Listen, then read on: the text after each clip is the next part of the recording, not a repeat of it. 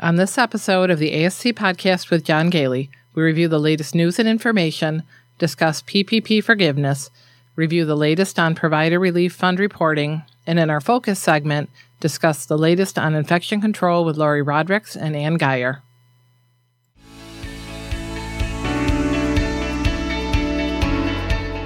Welcome to the ASC Podcast with John Gailey, the longest-running podcast specifically focused on the freestanding ambulatory surgery industry. This episode is sponsored by Ambulatory Healthcare Strategies. The ASC regulatory environment is increasingly challenging, but organizations that outsource their regulatory oversight to Ambulatory Healthcare Strategies have an edge. AHS works with ASCs to oversee their quality improvement program, run their meetings, develop educational programs, and always be prepared for surveys. For more information or to schedule a consultation, visit our website at ah-strategies.com, email us at info@ah-strategies.com, or call John Gailey directly at 585-594-1167.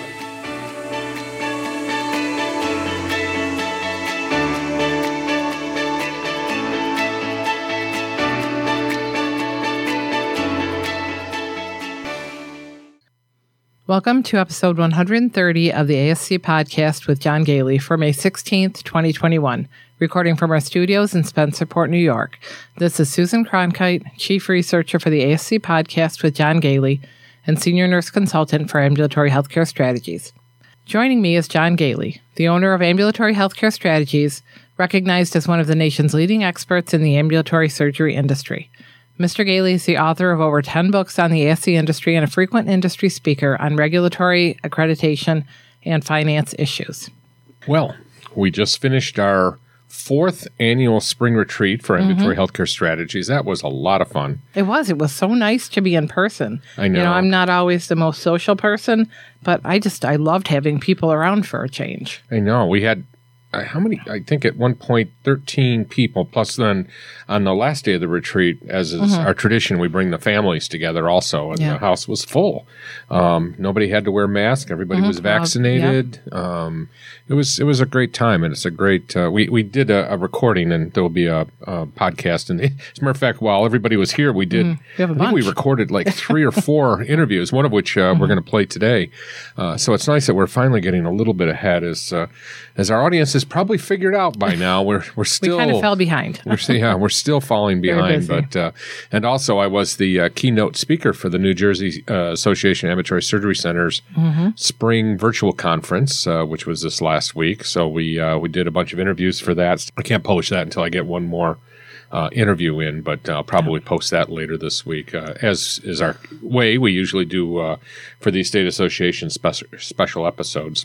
And, of course, this week, new CDC guidelines came out. Actually, in the middle of our conference, the CDC published guidelines that significantly changes the regulations, the requirements, or the suggestions, I should say, related to masks. So, of course, we live in the state of New York, where it really doesn't matter. We're still going to have to do what we were doing before. But I think this is an indication that we're finally getting beyond the crisis mode right now. So, and New York's making some changes too. Yeah, they are. As a matter of fact, in the middle of the of our retreat, this always seems to happen soon. In the middle of the retreat, major things happen. So the governor did come back with some changes to the rules with regard to New York requires all patients to be tested prior to surgery for COVID.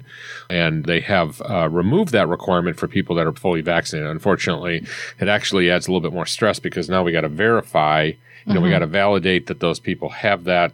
We need to have proof of that prior to surgery, and they also have to go through a screening process. So I'm not sure it saves us any time, but it definitely is more convenient for patients not having, that are fully vaccinated, not having to do that. Or recently recovered from a documented case. Actually, that's a very important thing, Sue. And again, this is New York State, but we do know a lot of our listeners are from New York.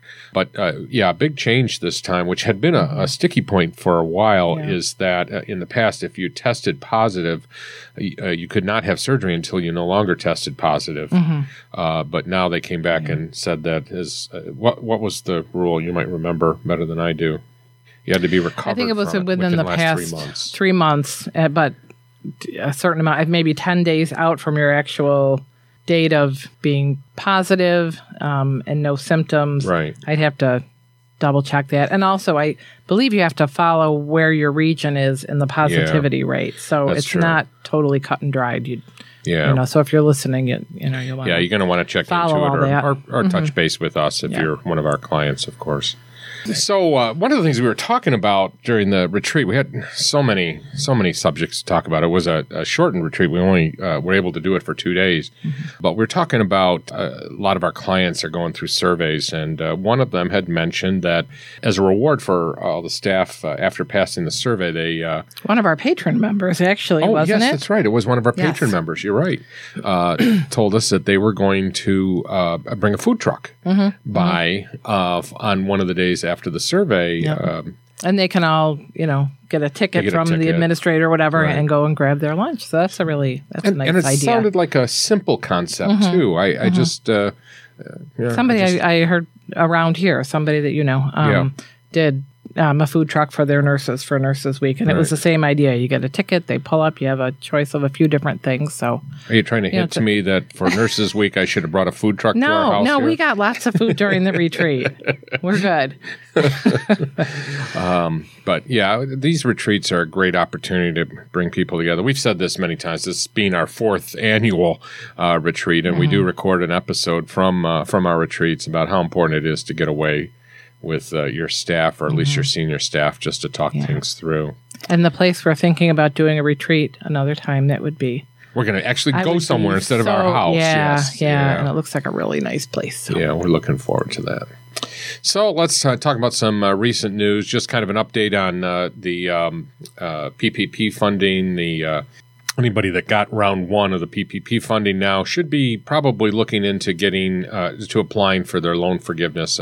A borrower can apply for forgiveness once all the loan proceeds for which the borrower is requesting forgiveness has been used. Now, many of you probably used it a year ago.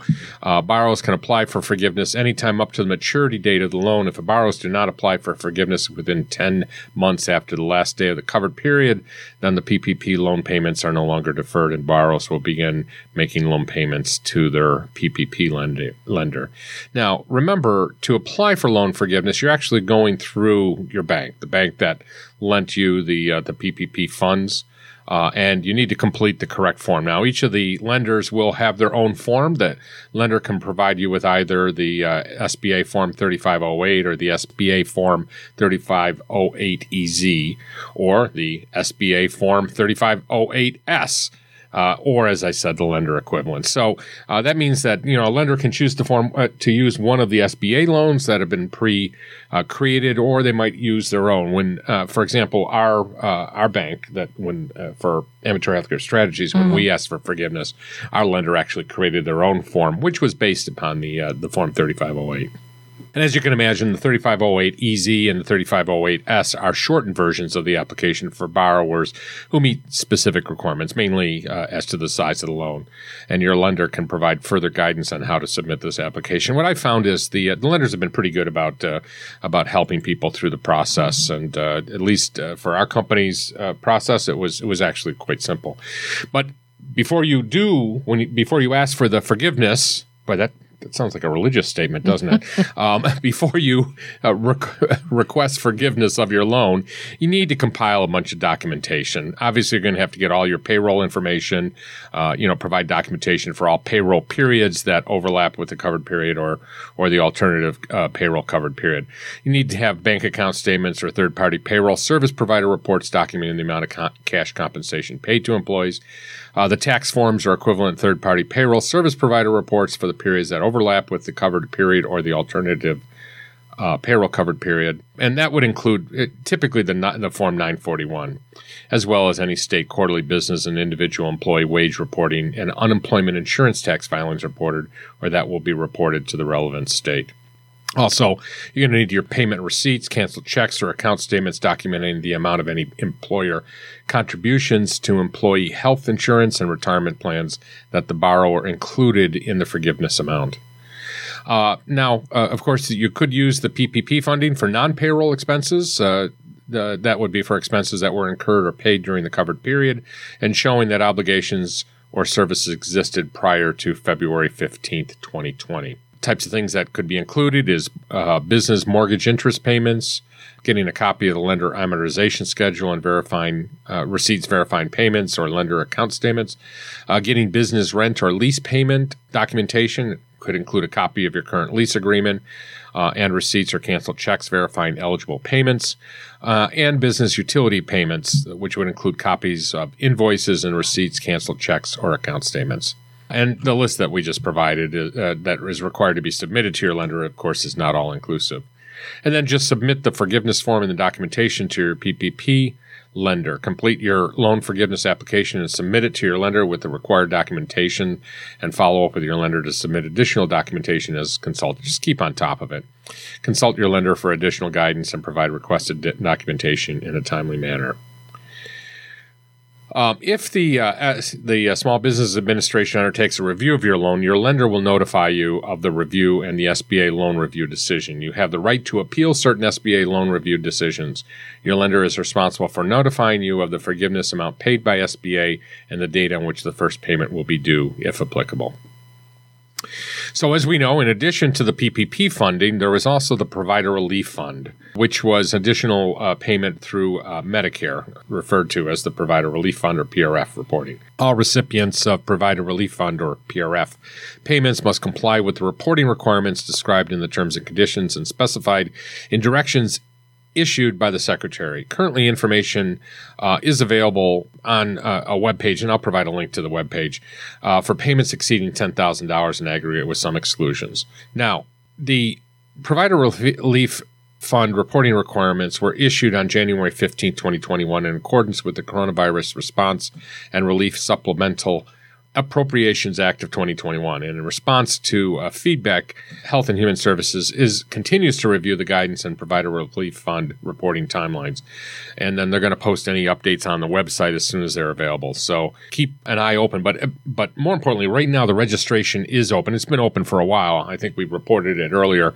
But I do want to remind everybody that just to get onto the registration page, and again, we'll provide a link to that, recipients of PRF payments exceeding $10,000 in aggregate must register at the Provider Relief Fund reporting portal. At present, there is no deadline, or at least as of the time of this recording, for completing the registration in the portal or for the reporting. Recipients will later receive a notification about when they should complete the second step of the submitting the reporting requirements information on the use of funds. HRSA will send a broadcast email to the email address you provide during the registration process when that reporting is done. The registration process reportedly will take about 20 minutes to complete and must be completed in one session. In other words, you can't save a partially complete registration. So make sure you have all the information required to register before you begin. And Sue, why don't you just list the information required to register? Okay, so you need your tax ID number or other number submitted during the application process, such as your Social Security number, employer identification number, the business name as it appears on a W-9 of the reporting entity, your contact information, meaning your name, phone number, email of the person that is responsible for submitting the report. You need your address, the street, city, state, 5-digit zip code of the reporting entity as it appears on a W-9. The tax ID number of subsidiaries if a provider is reporting on behalf of the subsidiaries or subsidiary. Payment information for any of the payments received, which would be the tax ID number of the entity that received the payment amount, the mode of payment, whether it was a check or a direct deposit, check number, or the ACH settlement date.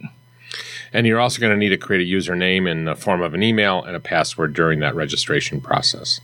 So we'll try to keep you up to date on that. I'm surprised, Sue, that hasn't been finished yet. I know Alex from Ambulatory Healthcare Strategies is working on this for our clients, at least to help our clients. Many of our clients will probably also work with their tax accountant to do this. So this isn't something you'll necessarily need to do yourself, but be ready for it. Of course, as with everything involved by the government, it's probably not going to have a lot of warning when it does come out.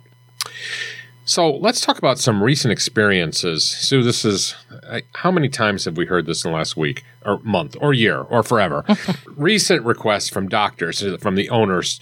They want us to provide a checklist of responsibilities for administrators. In other words, they want us to give them a list of all the things an administrator needs to do.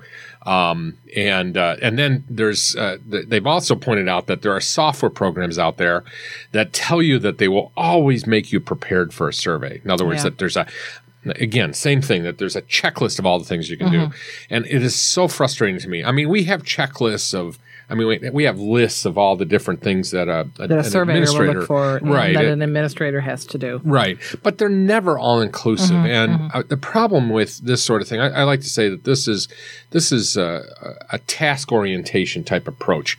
And leaders, surgery center administrators, surgery center nurse managers, they're not task-oriented individuals, or they shouldn't be. They're leaders, which means that they really need to, be ready to. They can't go off of a pre-programmed list. And almost if you have an exact list, then when something else comes up that they have to do, they may not take it as their responsibility, or they can come back and say, well, that isn't on my exact job description or whatever, but they have to be willing to step in during those times when they see a need.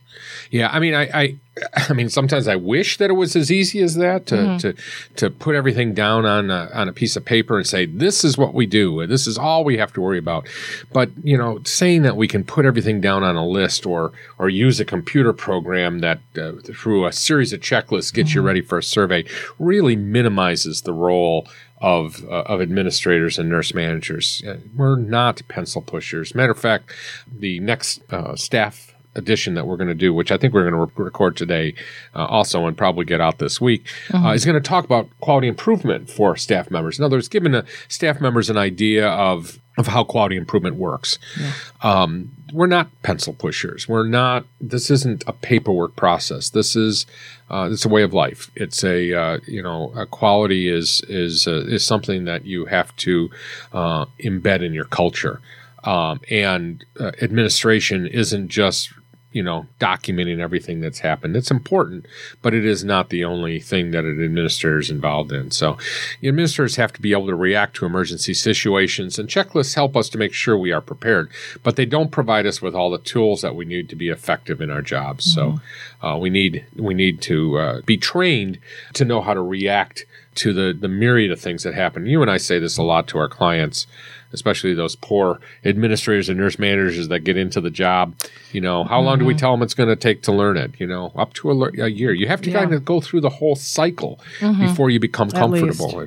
And we were talking to our friend Ann Geyer, and we actually interviewed her recently, and we agree that this is a challenging profession that we have here, and you're constantly learning. Ann and I and Lori Rodricks, our other surveyor on our team, know full well that we're still learning.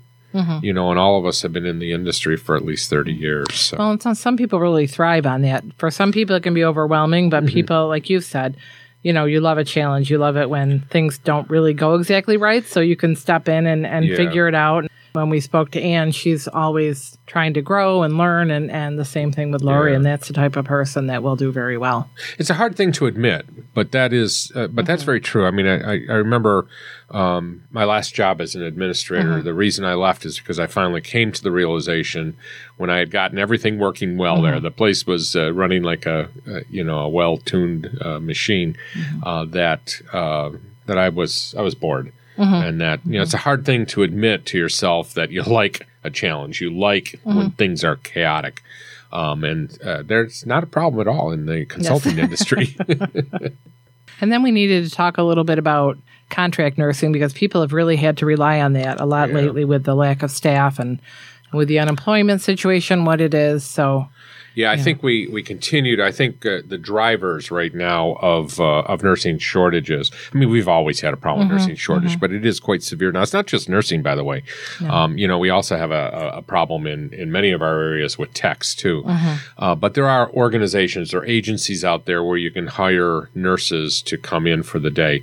These can be problematic. Now, many of these organizations are very well prepared for this, and they have a lot of documentation. They provide documentation and training. And the basic things like HIPAA, for example, and OSHA and OSHA bloodborne pathogens. But keep in mind that for a surveyor, we need to have the same documentation for contract nurses that come in. They still have to go through all that training. They need to have training on emergency preparedness, fire safety. They need to know about infection control in your organization. You cannot just bring somebody in at 7 o'clock and have them, working at 7:15 after they change their clothes. They have to have some training. And I like to recommend that what you do is you bring the person in, before the date that they're going to be there. And I know that's difficult and sometimes even impossible. But you've got to set some time aside to make sure that they're well prepared for the role that they're going to assume. Keep in mind, they're going to be taking care of patients. They're going to have direct patient care. You want them to be comfortable with your policies. You want them to know where all the emergency equipment is. You want them to know where that crash cart is. They want them to know what happens if the fire alarm goes off. Because you never know when an emergency could happen. And even if it isn't a patient-related one, you want to make sure that they know how to get out, that they know where to find the fire extinguishers. But something you'd mentioned, John, is if you find you're hiring a lot of contract nurses, sometimes try to hire the same ones, have 2 or 3 that you hire on a regular basis, and that kind of minimizes how often you have to train new people. And you might find later on that they might want to come onto your staff, permanently, and if you have the ability to make that type of an arrangement with the agency. Obviously, make sure that you have proof of their insurance, and they need to have some competencies done. You need to make sure that somebody observes them before they're left alone, with patients. So because you may do it differently. Some of your equipment might be different. Your testing, you're in pregnancy or whatever you're using. You have to make sure they're trained on that specific equipment.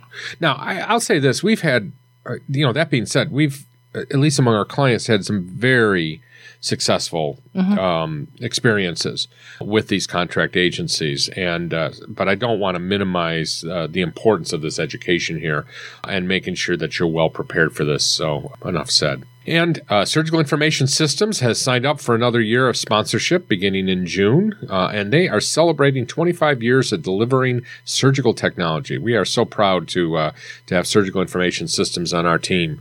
Continued innovation and dedication to the surgical space yields a record number of ambulatory surgery centers moving to cloud-based software for revenue cycle management, clinical documentation, patient engagement, and analytics. Surgical Information Systems, the industry leader for business and clinical surgical software, serving more than 2,200 hospitals and ASCs on April 13, 2021, announced that it is celebrating 25 years of surgical technology leadership. We are thrilled to be celebrating 25 years as a leader in information technology dedicated exclusively to the unique needs of freestanding ASCs and hospitals, said the president and CEO of SIS.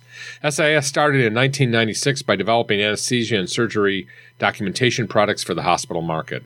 As the volume of surgical procedures began to migrate to the outpatient setting, we leveraged our considerable talent and expertise to become the industry leader in software and solutions for ASCs.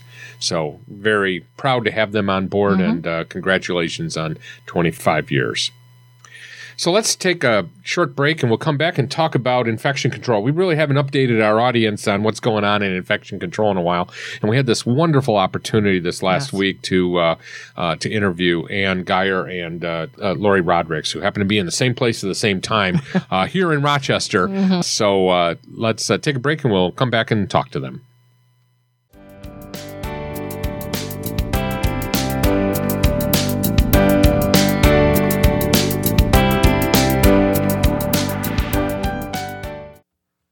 Thank you for being a loyal listener of the ASC Podcast with John Gailey. But did you know that you can enhance your experience and support the free podcast by becoming a patron member? Patron members have access to ASC Central, an add-on service at a very reasonable price. Patron members have access to our regular drop-in virtual meetings where you can discuss issues that you are dealing with in your ambulatory surgery center with the hosts and other members. Members also have access to valuable member resources, including a document library with a growing list of resources, including the rules and regulations, guides to maintaining compliance, example policies and procedures, infection control resources, example risk assessments, example committee and governing body minutes, and over 60 disaster drill scenario kits and example forms and checklists. Members also have access to some of the virtual conferences that we have presented, including the Provider Credentialing Conference, which we offered in December 2020. It's a New World Conference in 2020. Infection Control in-Service to meet the challenges of COVID-19, and the ASC Mandatory Education Program, which is a valuable resource for annual education for your staff. Membership helps to defray the cost of producing the podcast, including the research staff, travel costs to conferences, equipment costs, and production costs. For more information, you may visit ascpodcast.com. To become a member, visit ascpodcast.com.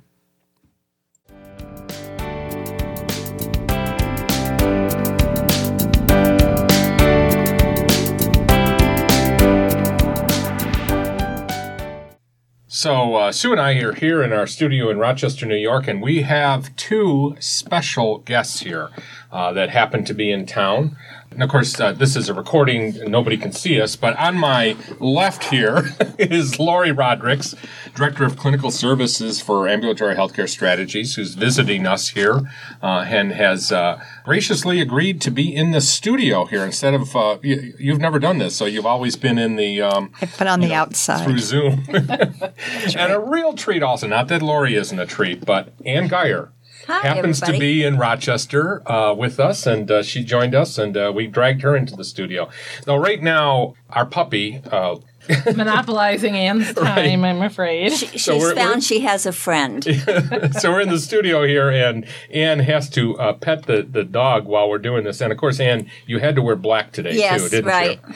Right. So I thought... Teacher couldn't be here. Oh, I wish we could see all of this. This would be cute. First of all, we are all kind of jammed in this room. That's the challenge in the studio. And when I designed the studio, more than a year ago, it was set up for 8 microphones. We still have the 8 microphones, but with all the extra equipment, there really is no room for 8 people in this room. But I do appreciate everybody coming together.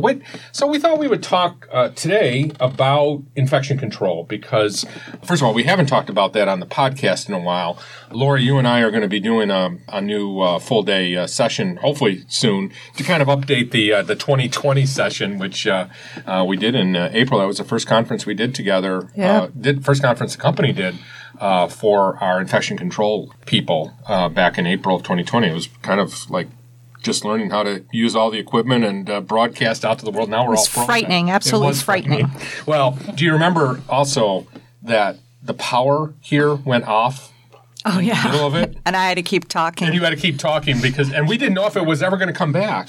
Neither did I. It's like, please. Oh, man, we have come a long way, haven't we? So we thought we're going to actually do 2 recordings here because, as is my way, if I have people in the studio, I am going to take full advantage of them. So we're going to have this discussion, which is about infection control. We're going to do another one on leadership because as we've been sitting around the last couple of days here talking about things, we've been talking about leadership quite a bit. Ann, of course, is passionate about education. She's passionate as am I about leadership. And we just had a wonderful conversation about it. We did. The last time. So I kind of am sorry that I didn't have a microphone upstairs as we were talking about it.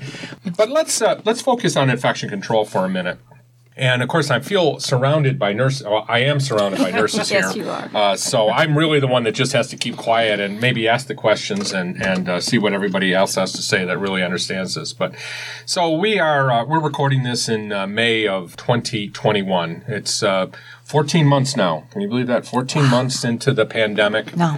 And what are the challenges? So first of all, Lori, I'm going to ask the question. I'm going to play the devil's advocate. I'm a doctor in a surgery center. Most of our people are vaccinated now. The pandemic's over, right? I mean, we can just go back to our same old ways and not do anything, right? Only in Florida. Which is where I'm from. That's right. Only in Florida. So talk a little bit about how life has changed and how that change is probably permanent in many areas. Yeah, no, in healthcare, anyway, I don't see masks going away for a very long time. And I think we're kind of used to wearing them, unfortunately. But I think that healthcare and probably restaurants might be the last ones that'll give those up. I'm probably going to get in trouble for saying this, but I do want to applaud the pandemic for keeping us having low people numbers in our centers.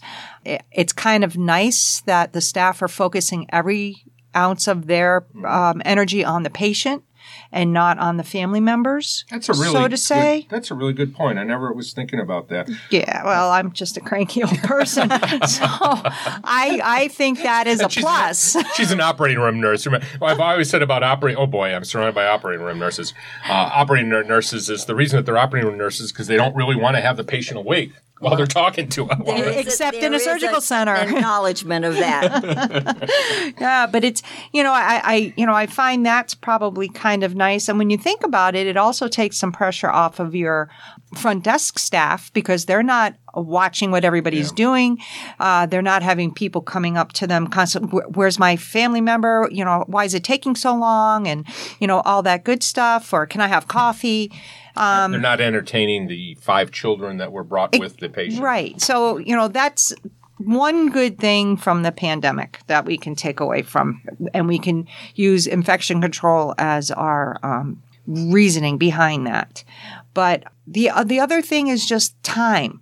I think now in our centers, everyone realizes they need to take the time to clean things and disinfect things the way they were supposed to. You can't wave the wipe over the bed and expect it to be taken care of. Now we have the 2 minutes, the 3 minutes, or whatever the dwell time is for our product, and we're kind of sticking to it.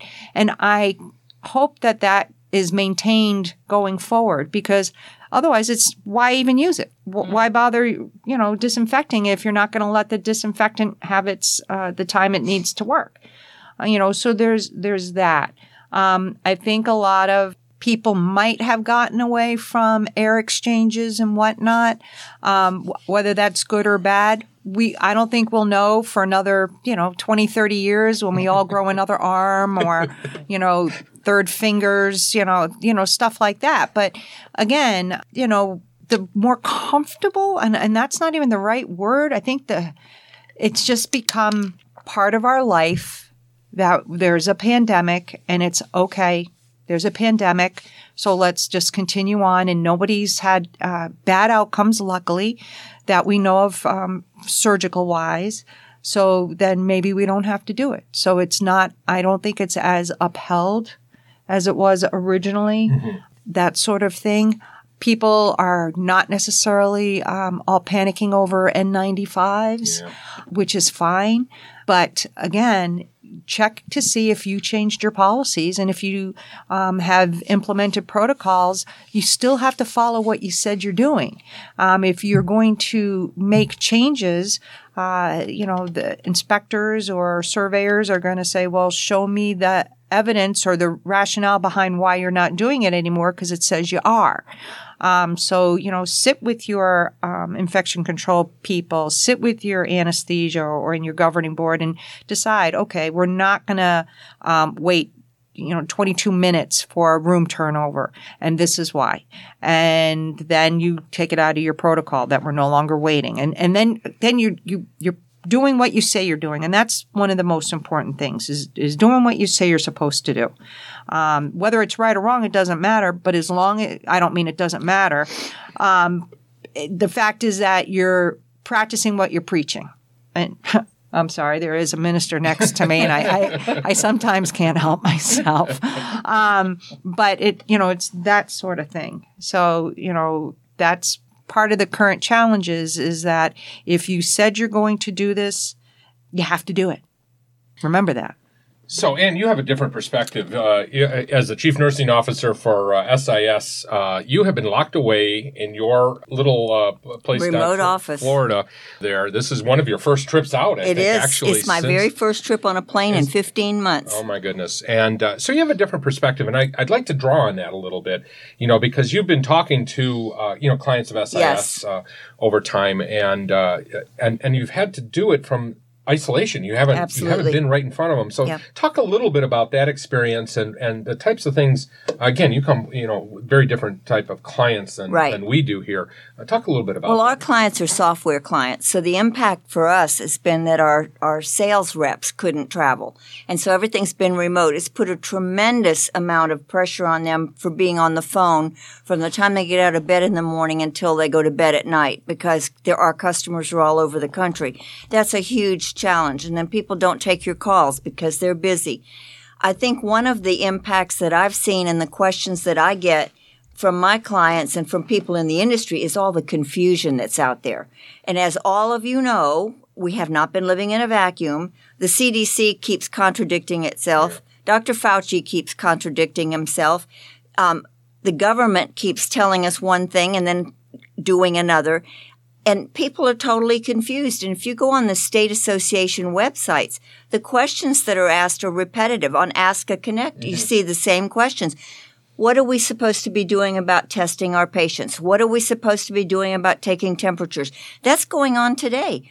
And I think that we're already in an environment where people are stressed, patients and our staff. So we're stressed. And now you don't even know if you're doing the right thing. So if you change your policy and say we're no longer going to do temperature testing, let's just pull this out of a hat, but you forget to change your policy, and the surveyor comes along, and if it's a CMS surveyor who's looking for your COVID policies, excuse me, she says, but you say you're taking temperatures and you're not. Now you're in trouble. Now you meant to change the policy, but you never got to it. So I totally agree with what Lori said. Get with your infection preventionist. Put her in charge of keeping up to date with the policies. So if your state changes a mandate, then you reflect that in your policy and you have a printed copy of the mandate. You put it in the folder along with your new policy. Now you've got a chain that shows that because of this change in our state, we've changed the policy, and now you close that loop.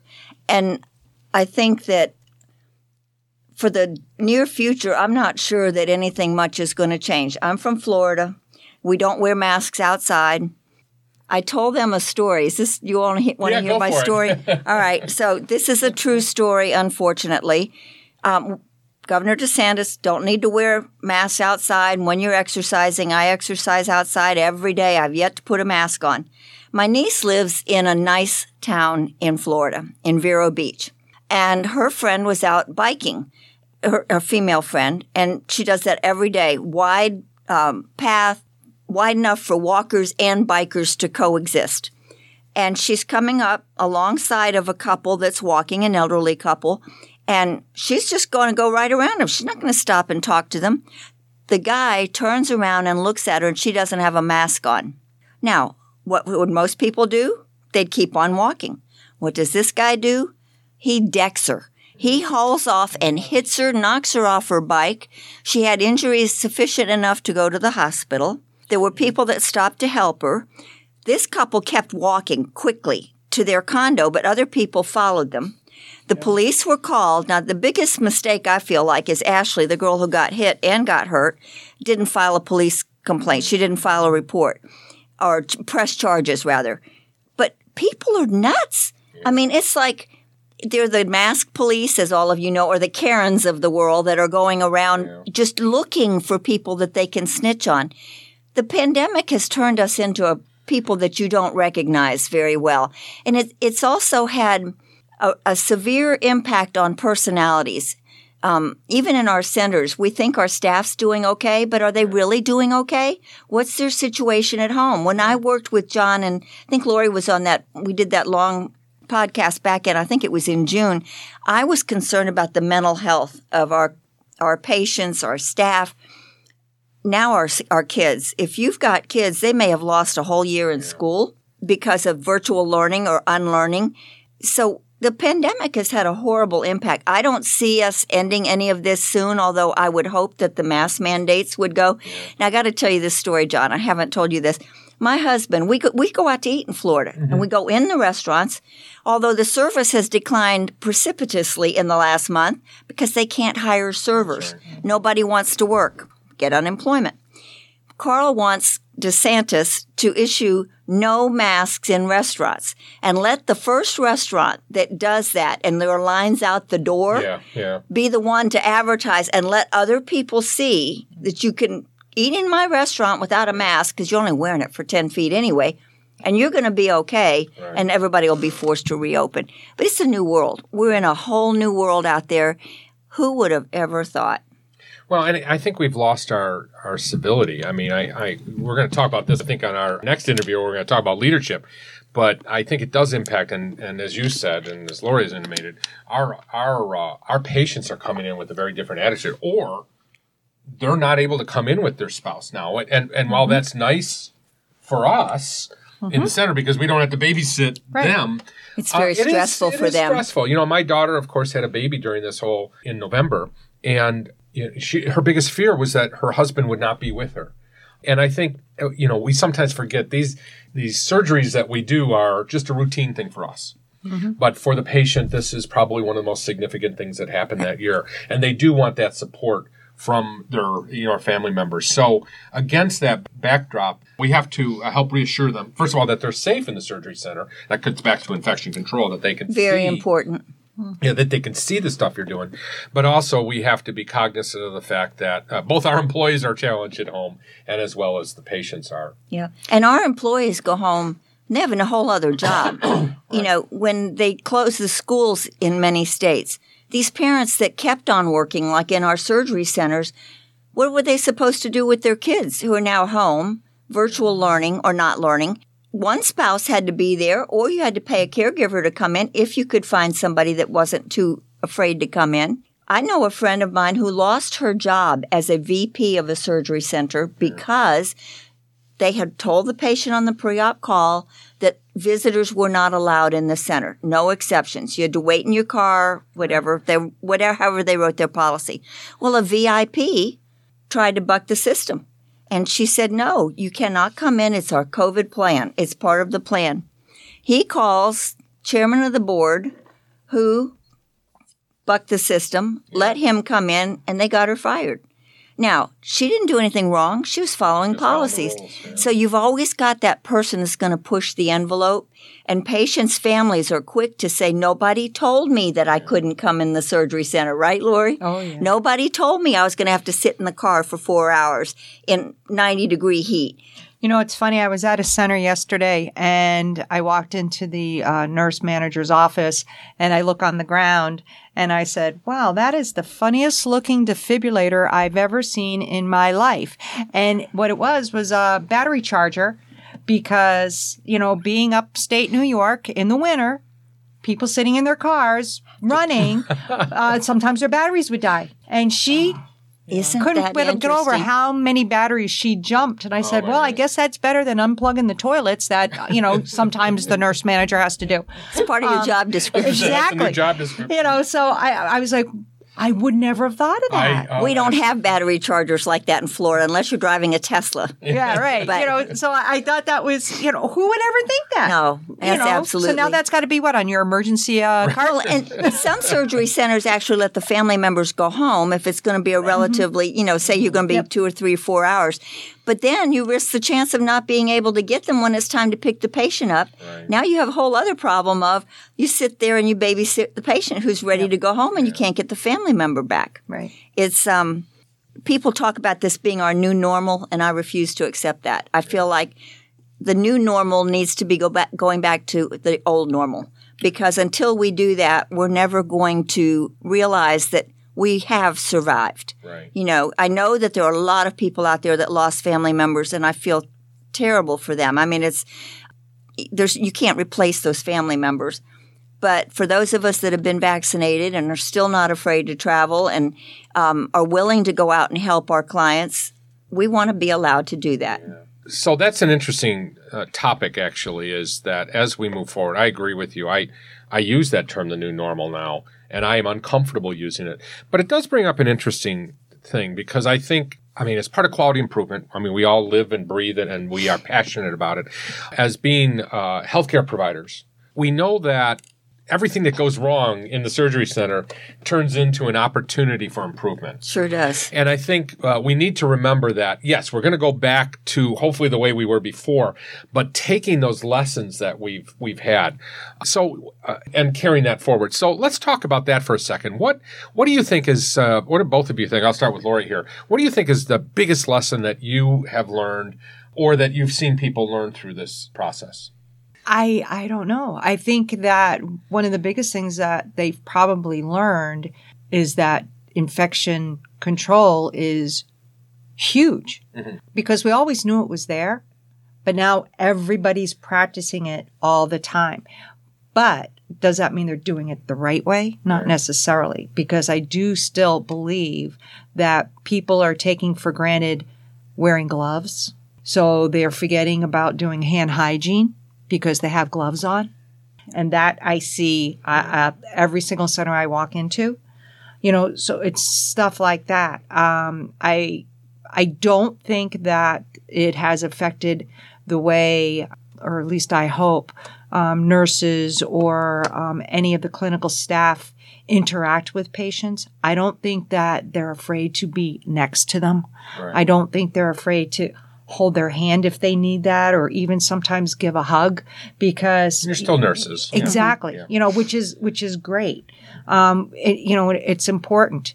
But there's also going to be those that are skittish, and that's okay, because that's, it's a personal decision now. It really is a personal decision. Whether I agree with it or not is not the point. It's how does that staff person feel? If they don't feel safe, then they're not safe in their mind. And so now it's going to affect how they provide care, truly. Right. That sort of thing.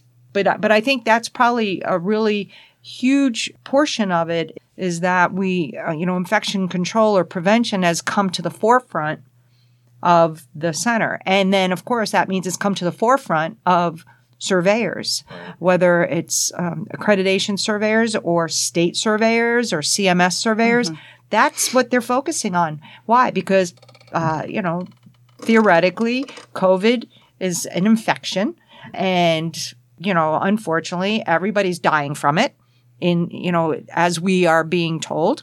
So the mortality rate is only less than 1%. Right. But again, as Ann said, it doesn't matter. If my family member or a good friend is that 1%, then that's 100% to me. Yeah.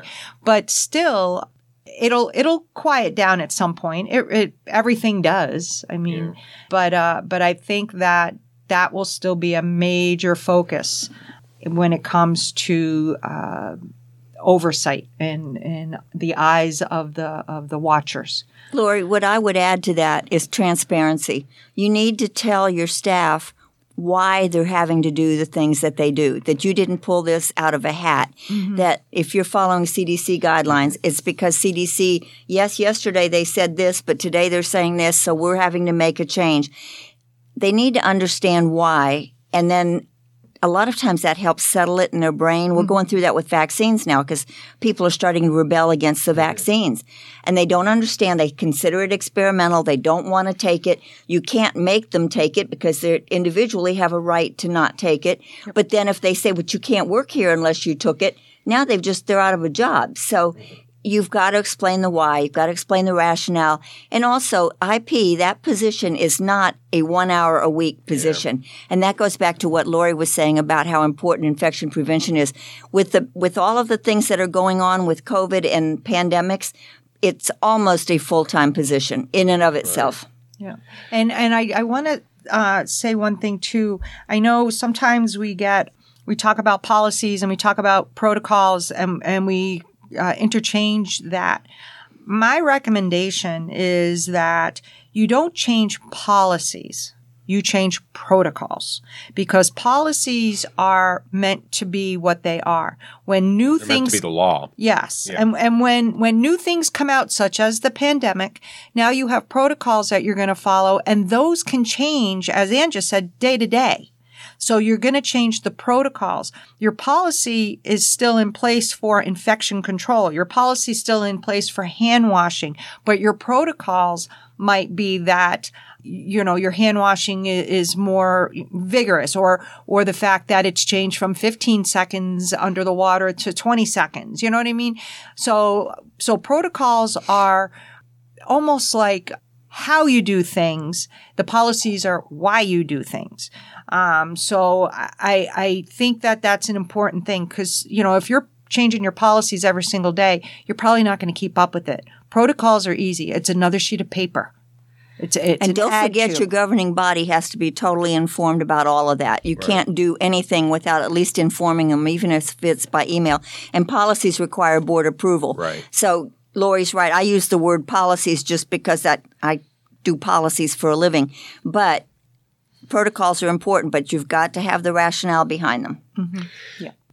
So I thought one thing as a non-nurse that I find interesting during this time is that our infection control programs, as long as I can remember, were so focused on surgical site infections. Mm-hmm. And as a matter of fact, we've often said, we don't need our infection preventionists to know too much about communicable diseases, because if somebody shows up with a communicable disease, well, first of all, we try to screen them before they even come to the center. And if they show up, we just ship them home right away. But what we learned during the pandemic is now we've got to deal with that. And I don't think any of us really were prepared for having to screen patients before they come in, having to deal with what happens if we find out after the patient was there that they had COVID. Right.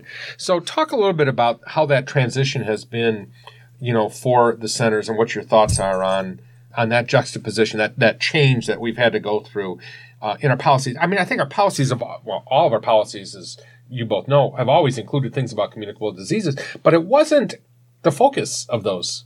Right. In many ways, our policies have really focused mainly on the surgical site, and what we've learned here is we have to switch.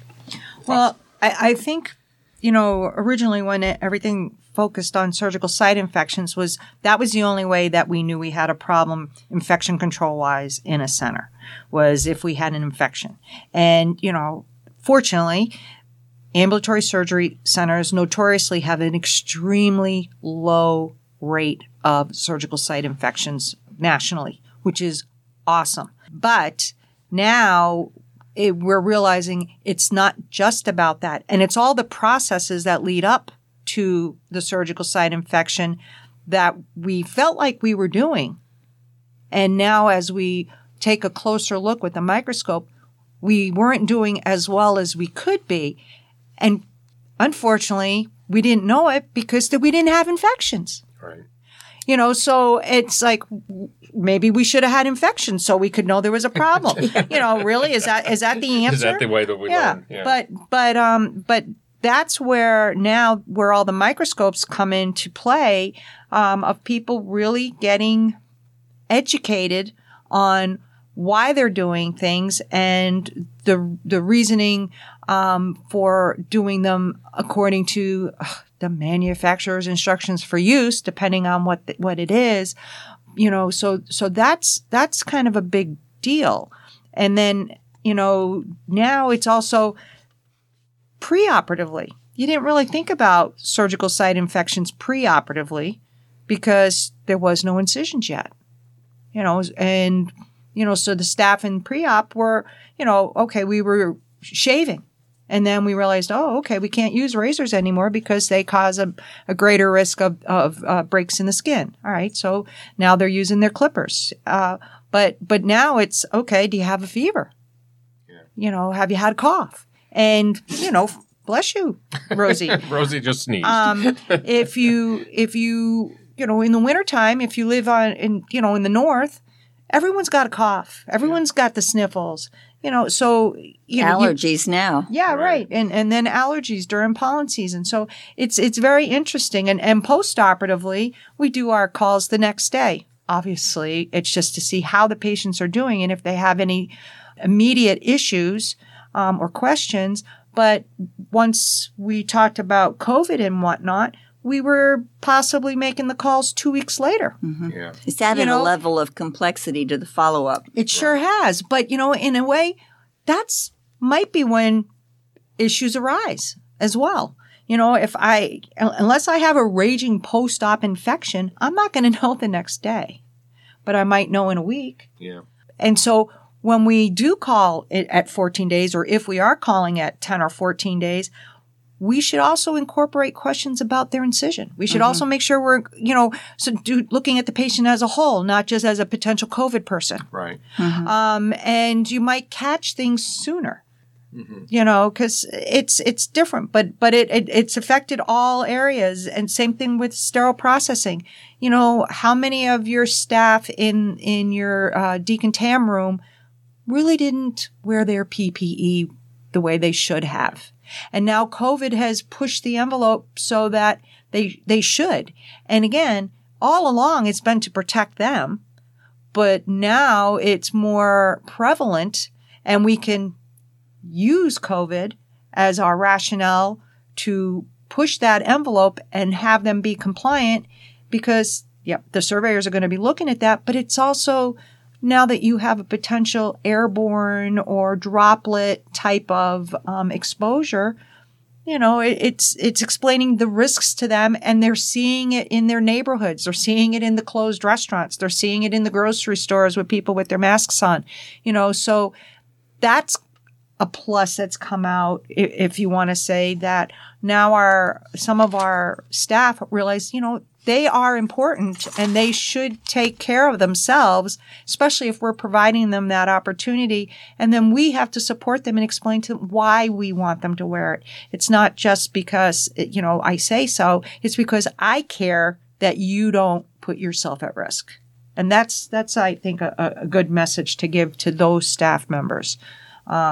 So, did I even answer your question? I don't know. I forgot what the question was already, but I'm so sorry. I'm sure you've been taking a lot of notes as we've been talking here, in between petting Rosie, of course. So what are your thoughts?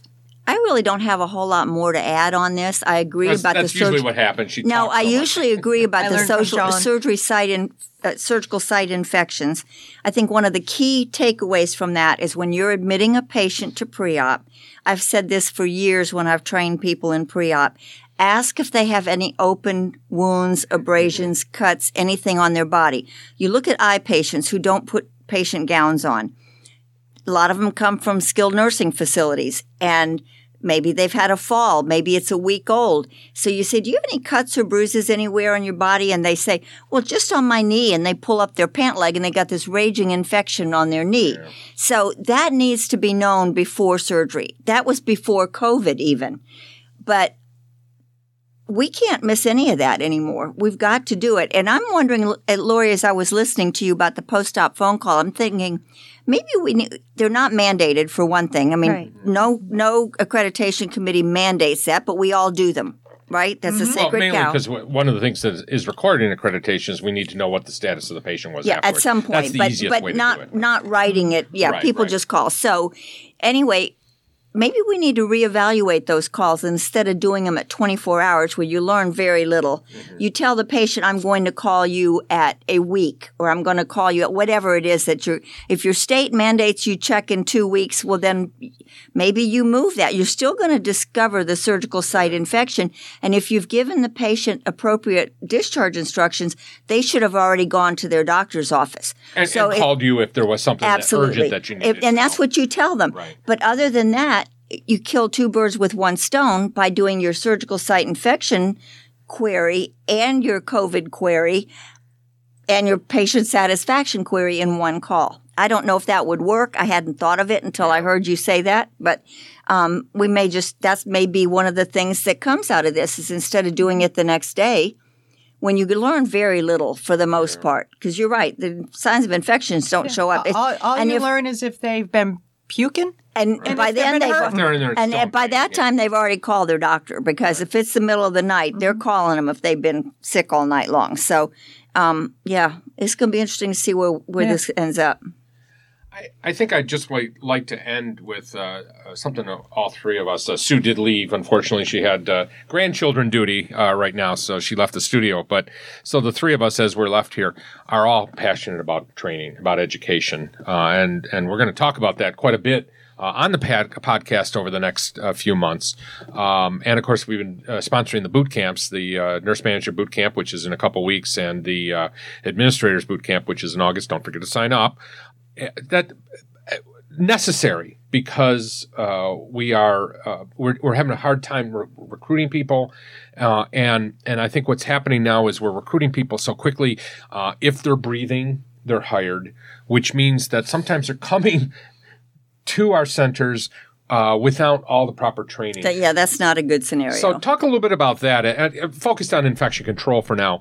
What do you think we should be doing in infection control? How much contact should we be having with the employees after they've been hired? And what should we be doing with them beforehand? I mean, we know that 30-day rule, but let's face it.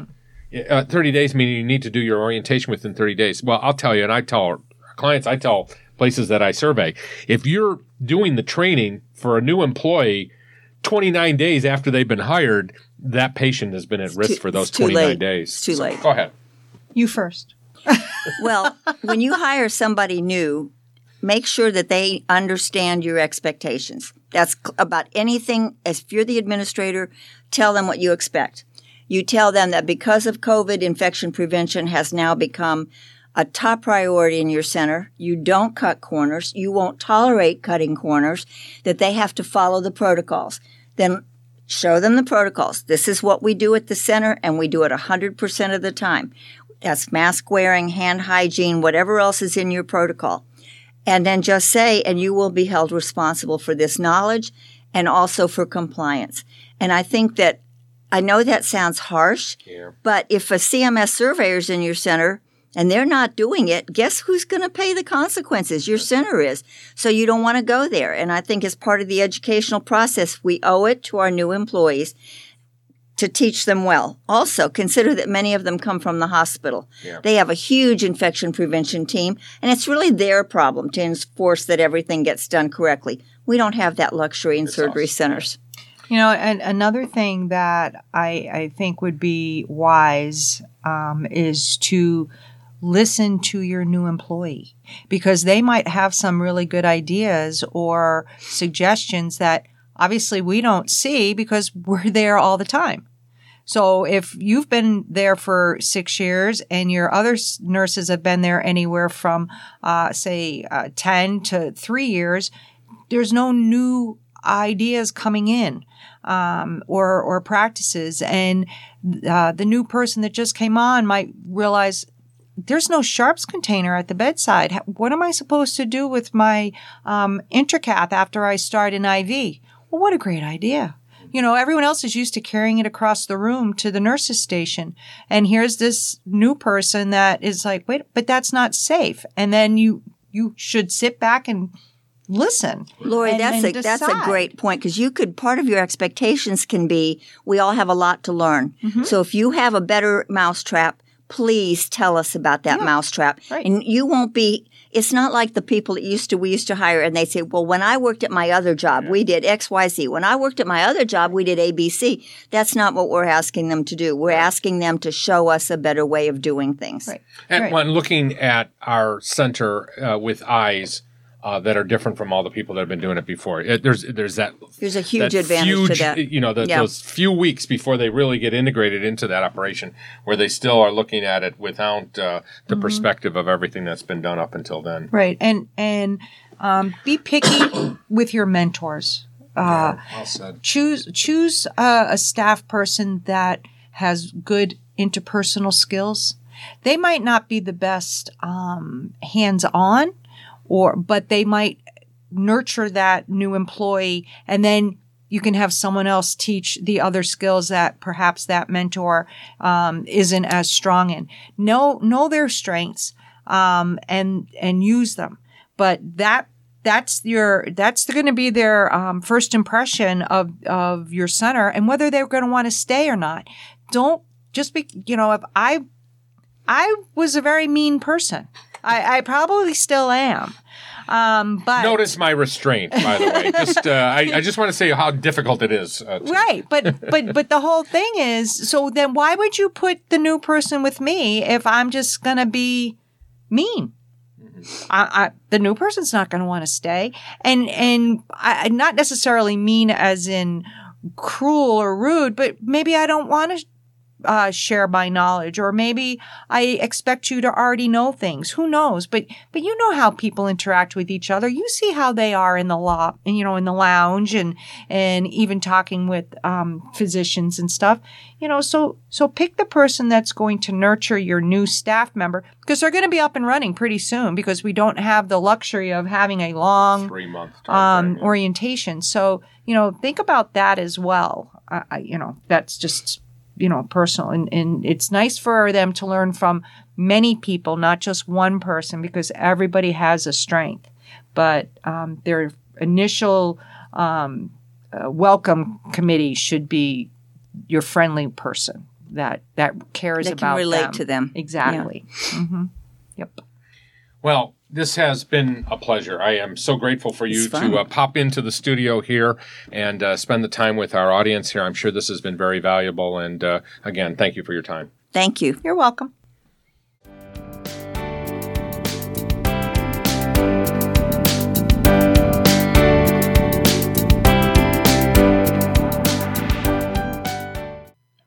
In this segment, we like to discuss other learning opportunities in the ASC industry. If you would like your event to be included in the podcast, please send the event information to info@ascpodcast.com. The New York Association of ASC Spring Virtual Conference will be held on 2 half-days, June 10th and 11th. For more information, visit nysaasc.org. The Arizona Ambulatory Surgery Center Association's annual conference and exhibits, June 24th through 25th, 2021 at JW Marriott Camelback Inn in Scottsdale, Arizona. The Florida Society of Ambulatory Surgical Centers annual conference and trade show is July 14th through the 16th, 2021 at the Hilton Orlando Bonnet Creek in Orlando. The AORN Expo 2021 is August 7th through the 10th, 2021 at the Orange County Convention Center in Orlando, Florida. And we were trying to get to the last one, which was canceled at the last minute there. Yeah. Unfortunately, we are not going to be around that week. But we are going to be around for California Ambulatory Surgery Association's 2021 annual meeting, September 8th through the 10th, 2021 at the Hyatt Regency Huntington Beach Resort and Spa in Huntington Beach, California, one of our favorite places to visit. The Illinois Ambulatory Surgery Center Association's annual meeting is on September 22nd, 2021 at Sheraton Lisle, Naperville Hotel in Lisle, Illinois. The Ohio ASC Association's conference will be at the Hilton Columbus Polaris on September 27th and 28th, and we'll host this 2-day real event, featuring an exhibit hall and 2 full days of education. And they have just asked me to be their keynote speaker, so I'm very anxious or very, very excited to be with them. The New York State Association of Ambulatory Surgery Centers live and in-person Roaring Twenties conference will be held at Sleepy Hollow Hotel and Conference Center in Tarrytown, New York. For more information, visit nysaasc.org. And this will be September 29th and 30th. And the Washington Ambulatory Surgery Association's annual education conference and trade show will be November 4th and 5th, 2021 at the Tulalip Resort and Spa in Tulalip, Washington.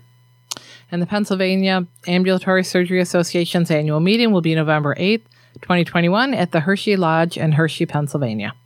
And don't forget about all the wonderful programs that we've recorded over the past year, including our credentialing workshop, our infection control conference, and our finance and accounting seminars. And, of course, our famous patron member program, also known as ASC Central, which is an exclusive membership website that provides a one-stop ASC regulatory and accreditation compliance, operations, and financial management resource for busy administrators, nurse managers, and business office managers. Resources include some of our virtual conferences, links, and policies and procedures, forms, drills, and discounts on services and books, and access to AEU credits, and our wonderful Saturday morning drop-in sessions. Generally, they're on Saturday mornings, but they do bounce around every once in a while. But it's an opportunity once a week to sit down or log in virtually and talk to Sue and myself.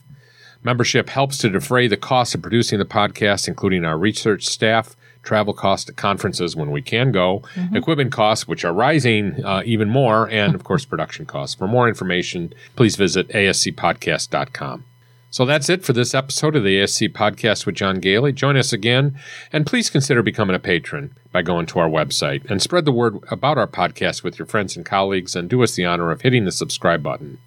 The sound editor for this episode is Susan Cronkite. Executive producer is John Gailey. Research assistance is provided by Susan Cronkite, Jenna Alvarez, Judy D'Ambrosio, Alex Borneman, Zach Kalritis, and Lori Rodericks. Music is provided by Media Sushi and Mike Noah. The ASC Podcast with John Gailey is hosted on Podbean and is available on all major podcast channels.